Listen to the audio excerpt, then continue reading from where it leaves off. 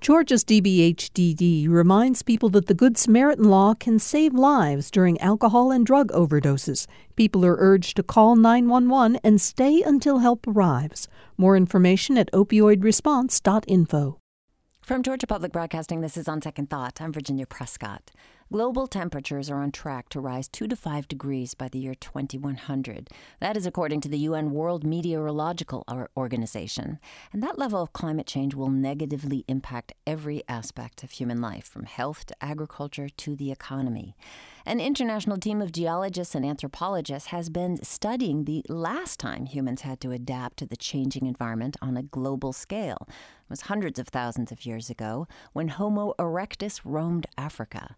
They hope we might learn about surviving climate change from our ancient ancestors. Georgia State University's Dan Deocampo has worked on the hominin sites and Paleo Lakes drilling project since 2013. The geologist and geochemist is also dean of Georgia State's College of Arts and Sciences, and he's joining me in the studio. Dan, Deocampo. Yes, that's right. Well, thank you for being with us. Thanks. It's great to be here. So help me with that project name, which I had such a hard time pronouncing. Hominin Sites and Paleo Lakes Drilling Project. What is a hominin?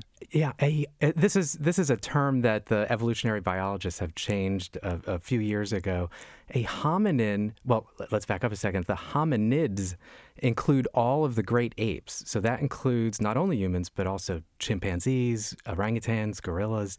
Now, there's one group of the hominids that's really special. We call those the hominins, and those are the humans and all of our recently related ancestors. So those were the primates that were standing up tall. They were building tools, creating technology, and eventually becoming what we call human. All right, and the other part of that, Paleo Lakes, what is that? That shows us the importance of geology in understanding human origins. A lot of the famous fossils that we have showing human evolution come from Eastern Africa, where there is, of course, the giant East African rift, where the continent is ripping apart. And as it rifts apart, a lot of times those basins fill up with water, and we see lake basins like the great East African lakes of today. And as those basins fill in with sediment, that's how the Earth collects the fossils and the sediments that tell us about the Earth's past. Okay, so we'll talk about one of those sites in just a minute, but I'm curious about your hypothesis going into this. This is a large-scale science experiment, so the experiment began with a hypothesis. What is yours? Yeah, the incredible thing here is the Hominin Sites Paleo Lakes Drilling Project really is not just one project. It's really 6 projects in 6 different rift valleys up and down the East African Rift. And the scientific community has been working on this project and related projects really for decades now. And if you think back to the early days of the hunt for human origins, like with Mary Leakey's groundbreaking work at Olduvai Gorge in Tanzania in the 50s, we've had these spectacular fossils and artifacts, stone tools that were being made millions of years ago. But the burning question has been, what was the environment like where our ancestors were developing? What kind of habitats existed? How did early hominins interact with the woodland species, the grassland savannas, the lake systems, and therefore how did technology emerge among our ancestors? So the hypothesis that's kind of overarching our work is that climate change, and a lot of this natural climate change is due to changes in the Earth's orbit, that climate change affected the habitats. It affected the distribution of resources and hazards across the landscape, and that our ancestors had to adapt to that.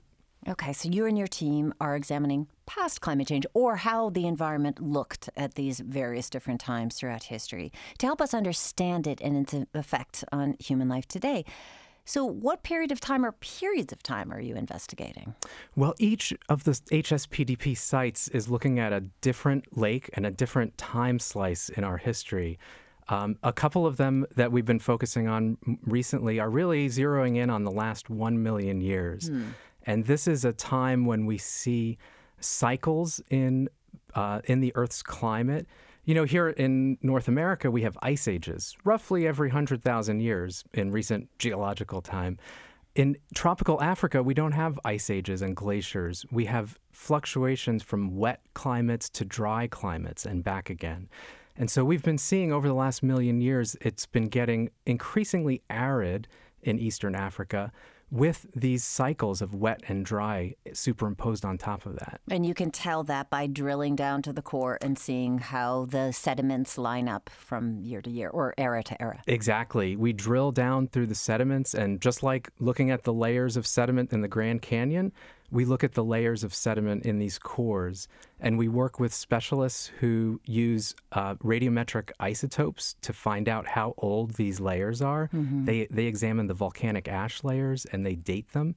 And then we look at various indicators of what the environment was like back then in the lab. And this is, I've been really fortunate because the study of the mineral chemistry has been really important to many of these projects, and that's what I specialize in my lab at Georgia State. Okay, so based on the findings, what do we know now about human evolution during that period? Well, human evolution everything seems to be telling us very closely related to environmental change. The hypothesis that we're really pushing on now is to really see if the high resolution changes in the Earth's climate, which we think were happening over 20,000 year cycles back then, a little different than what we see today, that those were driving environmental changes that early humans had to adapt to, early hominins had to adapt to.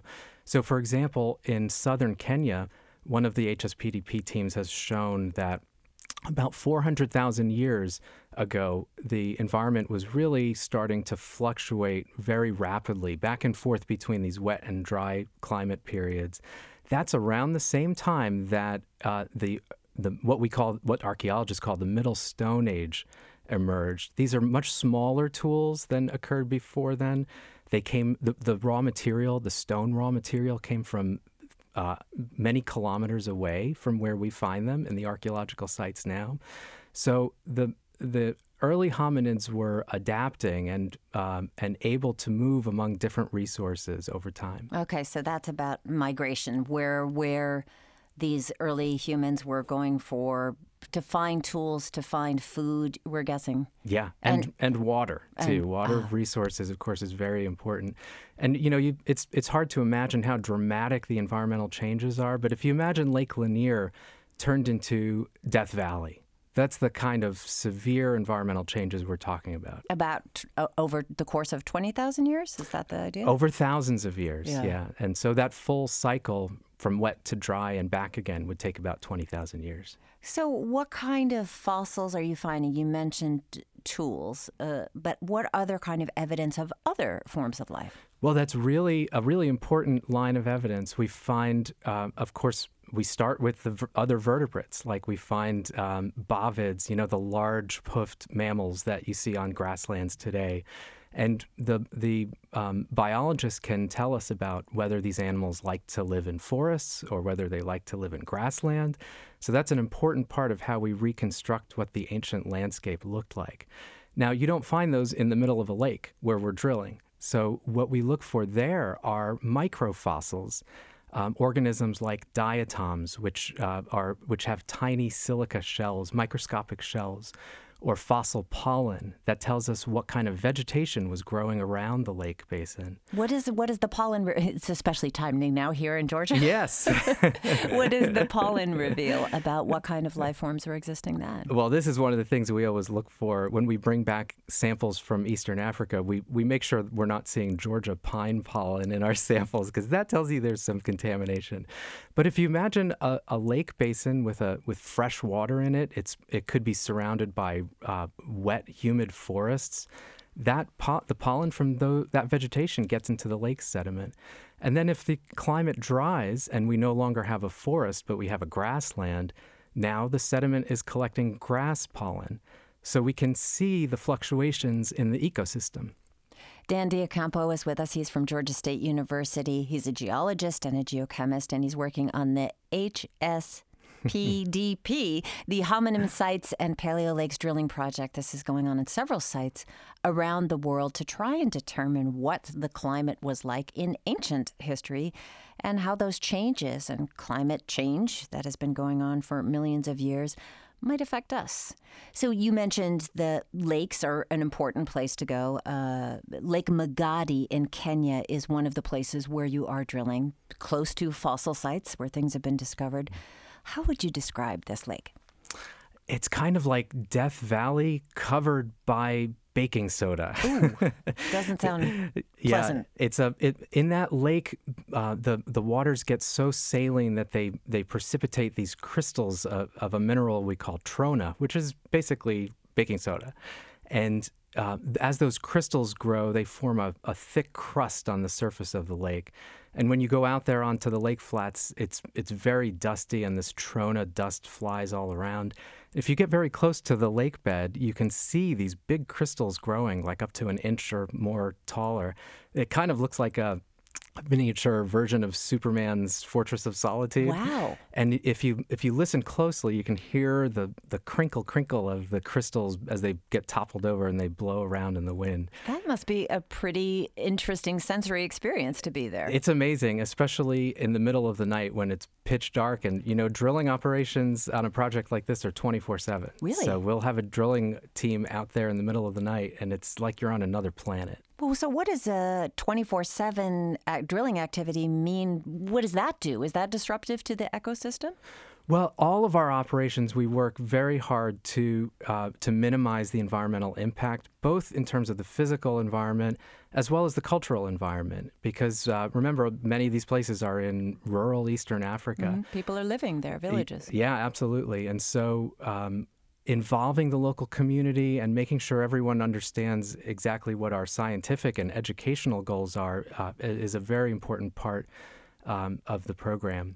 So what kind of picture do you get of Lake Magadi hundreds of thousands of years ago from looking at what you're seeing now? Well, it wasn't always the arid wasteland that we see today. There were times in the past when it was full of freshwater fish, and the surrounding landscape had lush vegetation.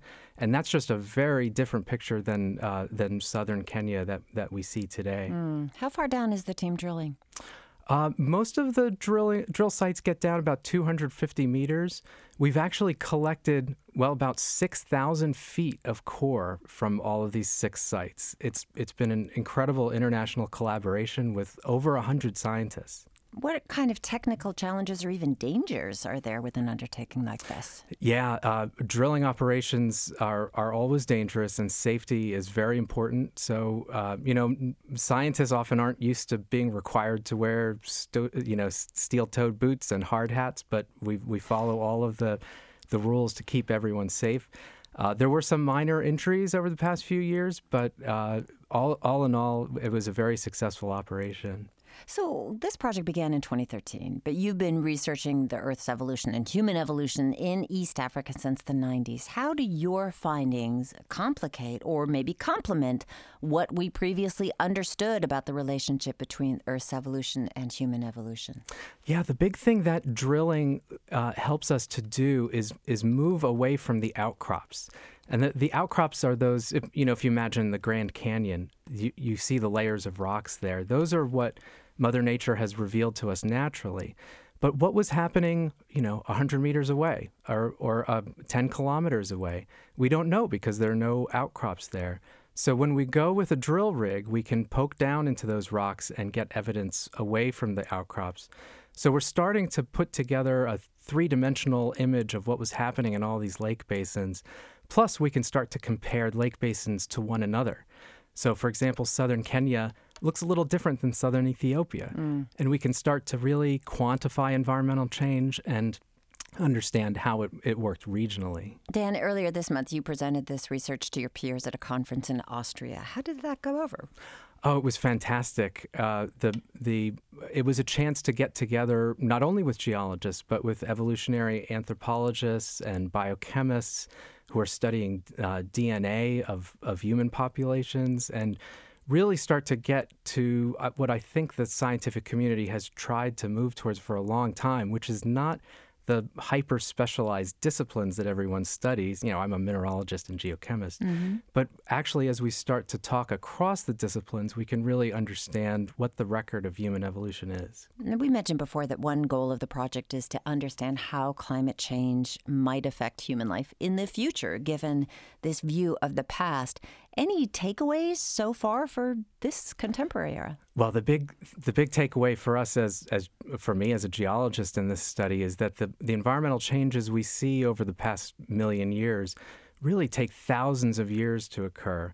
And they're the type of changes we're seeing today, but the changes today are happening over a single human lifetime. So it's really dramatically faster environmental change that we're seeing today. Thankfully, I think the other message that we can take out of this project is that humans are highly adaptable. We have the ability to understand our environment and to change our behavior. Yeah, well, that, I guess, is the silver lining of this. But if you think of the lush, beautiful, forested environment and then that arid, dry canyon with baking soda all over it, I mean, is it too much to project that is a cycle that we can expect on Earth? We absolutely can. We know some of these cycles are natural and they take thousands of years, and we can predict that. But we can also start to understand in this world of really high carbon dioxide in the atmosphere, and there's no sign of it slowing down. What did the Earth look like in the distant past when we had CO2 levels that high? Now, we're talking tens of millions of years ago when we had CO2 levels as high as we've pushed them today. But we can look back at the Earth's history and understand how did the atmosphere circulate, where was moisture going, and how did the environment change? When you said that you created these three-dimensionals, or you can make these three-dimensional models, is that something that's going to be available for all of us to see at some point? Absolutely. We'll be, of course, publishing our results in scientific journals, but we also have groups of artists and filmmakers who are working on helping us to communicate the meaning of this work to a broader audience. When do you expect to wrap? Oh, there'll never be a true wrap. There's no finish. But over the next few years, we're really just getting our first big papers out this year. So there should be more communications in the years to come. Well, fascinating work, Dan Deocampo. Thank you so much. Thank you. He's a geoscientist and associate dean in the College of Arts and Sciences at Georgia State University. That's all we have time for today. On Second Thought is produced by Amelia Brock, Leighton Rowell, and the Raven Taylor. Jesse Neiswanger is our engineer. Don Smith, our dean of grammar. Amy Kiley, senior producer. Sarah Shariari is the managing editor of GPB News. You can join the conversation on our Facebook group, GPB Radio's On Second Thought. We're on Twitter at OST Talk. If you missed any of the show, want to listen on your own time, hit the Programs tab and download and subscribe to our podcast. Virginia Prescott, see you tomorrow.